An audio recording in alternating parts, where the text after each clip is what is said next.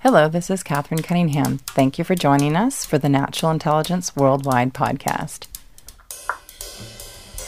The perception that we have to choose between a healthy economy and healthy ecosystem is a false dichotomy. And according to Enrique Sala, resident and explorer at the National Geographic Society, it's insane. Unless we take care of the life support of our planet, there will be no raw resources for companies to create, market, and sell products. The economy is a subset of the environment, and we are part of the natural world. We depend on other species, plants, and earth systems for the basic necessities of life, to breathe, to eat, drink, and to survive. E.O. Wilson and other prominent ecologists claim that we need 50% of the planet to persist in a sustainable, healthy state for us to thrive. Yet some business leaders are still motivated by quarterly returns and short-term profit. They continue to externalize the real costs of destroying natural capital to achieve unenlightened business goals. It's crazy. Why not now instead look to nature for solutions to draw down carbon, for example? There's no better carbon vacuum than a tree and its roots and its soil ecosystem. And nature is a treasure trove of naturally intelligent solutions to meet our unsustainable lifestyle challenges. Time to tune into nature. I am here with Enrique Sala. He's a resident and explorer at National Geographic Society. Welcome. Thank you. So, oceans have taken a front and center stage, as well as the theme of nature, with David Attenborough's opening of the conference. Why now? Why have oceans become so important to us? You know, humans take a long time to realize things, and we are so close to an irreversible tipping point that finally, humanity has realized that we cannot survive with a healthy natural world.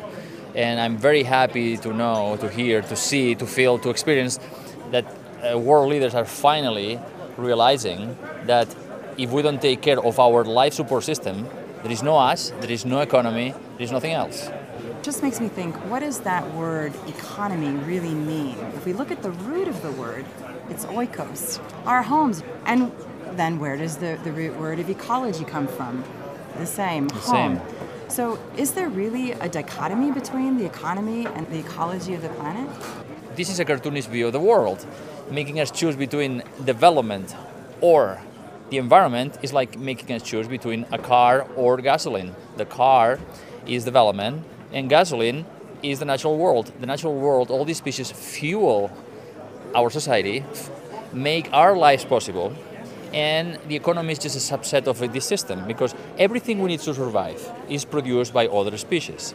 Every breath we take, every morsel of food we put on our mouths, the rain that waters our crops, everything is produced by the forest, the grasslands, healthy ocean habitats. So why are we so adamant about destroying our life support system? We are basically disconnecting ourselves from the life support system at the hospital. It's mad, totally mad. Interesting that, world leaders, like you said, and it's really the sentiment that I feel here too, are, I'm going to say waking up. I think it's been something that's been on everyone's mind, but now it's urgent, and it appears we have the creative intelligence, the collective intelligence in this space to really move quickly. Yeah, well, some more than others, because there's so many people. You can be an ostrich and burying your head in the sand only for so long, right? And you can see people still externalizing, not accounting for the cost of their businesses on the rest of the planet, hoping, let's hope that this will work for 2 or 3 or 4 more years,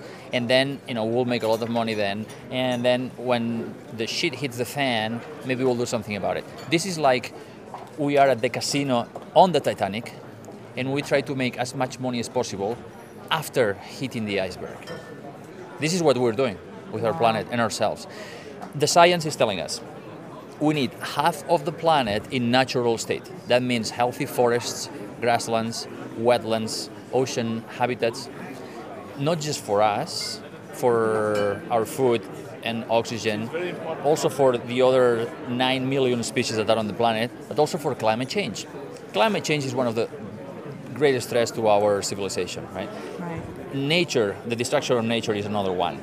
We cannot achieve the climate change goals, the Paris Climate Agreement, without the help from nature.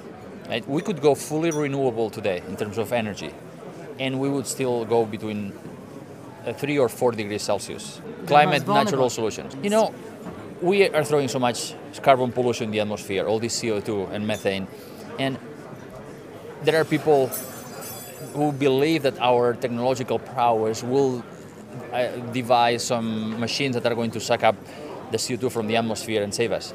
Hey, we have those machines. They are called trees, and they also produce oxygen, and forests produce rain, and they provide flood protection, and the soils that the forests create absorb so much carbon. So we are destroying our life support system. It's absolutely suicidal. You know, and people say, well, but the economy. The economy is a subset of the biosphere, the living layer of the planet. You know, what's the economy on the moon? Or Mars? There is no economy. There's no value exchange. So everything we care about, it could be gender equality, or poverty, or child labor.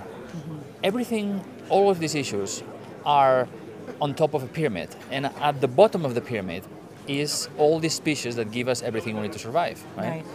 So we cannot see nature as something detached from humans. We are part of the natural world.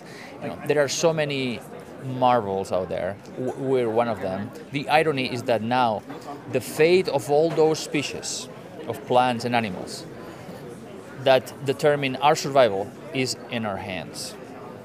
So it's time to act, because really there will be no economy or quarterly reports as we run out of oxygen or food.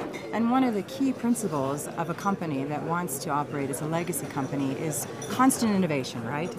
And so what I'm seeing here, hearing here, is that a number of companies are really not just thinking about how they can donate funds to an ocean alliance or so, which is also important, but thinking about how to redesign their companies and innovate toward producing products that, you know, sort of call on the intelligence of the natural world. And so, for example, one of the issues that drew attention to the oceans, and we have to thank National Geographic for this, are the microplastics in the water that we're now understanding, you know, are coming from our clothes that, you know, are produced with synthetic petroleum-based products.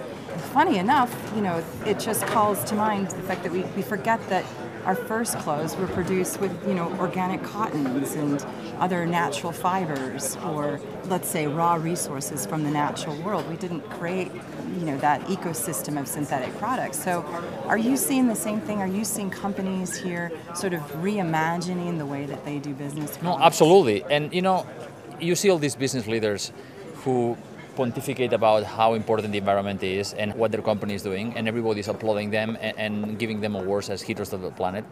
All these wonderful leaders, mostly men, will always do the right thing as long as their profit doesn't decline, right? None of these guys is willing to give anything away. That's a big problem, right? So there is a lot of talking. There are a few companies that are actually doing things, and there are actually a few here. It would be too long to name them, but you know, this is not about innovation. Nature, the natural world, is the biggest market. Right. We have producers, we have consumers, right? There is this complex web of interaction. It's like you know, our economy. Our economy is just a subset of the natural market, and it's a market that has been evolving for 3.5 billion years since the first microorganisms appeared on Earth. And when you go to a tropical forest or a coral reef, what you see there is a perfect market. Right? There is no waste. It's the circular natural world, is the circular economy. Yeah. We don't need to innovate. We just need to, you know what I would have on an MBA course? And I would have every CEO, you know, if you want to be a CEO, you have to pass a test on basic ecology, on basic ecosystem functioning. See, business leaders need ecology. They need to understand the basic principles of ecology, because they are trying to reinvent a machine that works perfectly. It is one of the biggest examples of ignorance and arrogance, yeah, on our society. If the motivation, though, is to produce profit and you're beholden to different stakeholders to do so in your company, and to essentially create a company that has a legacy effect that, you know, persists, then wouldn't an interesting narrative be that, you know, this is a huge opportunity to learn how a system, like you said, has evolved over billions of years in the most elegant and artful and sustainable and actually regenerative way to tap into that natural intelligence, to tap into the biomimicry, the design secrets, this treasure trove of ideas that we can use to actually improve our society. Wouldn't there be a business opportunity there? I know we had one key speaker from the Mahindra Groups, Anand Mahindra, the CEO, that really said, look, this is the epical time to be in business, that we have now an opportunity to evolve and take advantage of new energy properties, etc. Isn't that message also ringing clear for people here? Oh, absolutely. No, there are huge business opportunities, and there are two types of business leaders, right? Those who are moved by greed and those who are moved by service. And those who are moved by service are already there, and there are too few of them, right?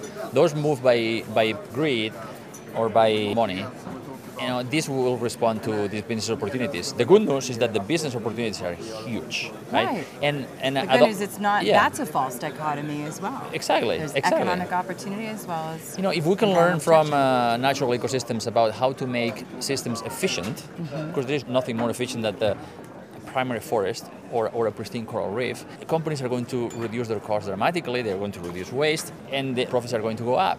So you'd be mad from a business perspective, just continue with the status quo and not try to improve. It's not about the environment for them, it's for their own survival as a business. They should be thinking of what's the company going to do in the next quarter century instead of on the next quarter.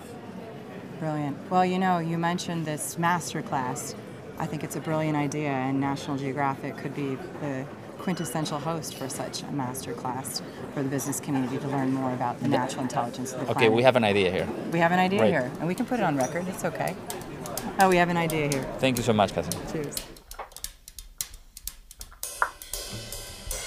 Thank you for listening to our Natural Intelligence Worldwide podcast, where we're committed to spotlighting intuitive vision, nature-inspired knowledge, and native wisdom in our world. You can find us at naturalintelligence.com/worldwide. There, we have a growing portfolio of podcasts with world leaders on nature, sustainability, climate, and tech for good. Thank you for awakening natural intelligence in the world. Have a beautiful day.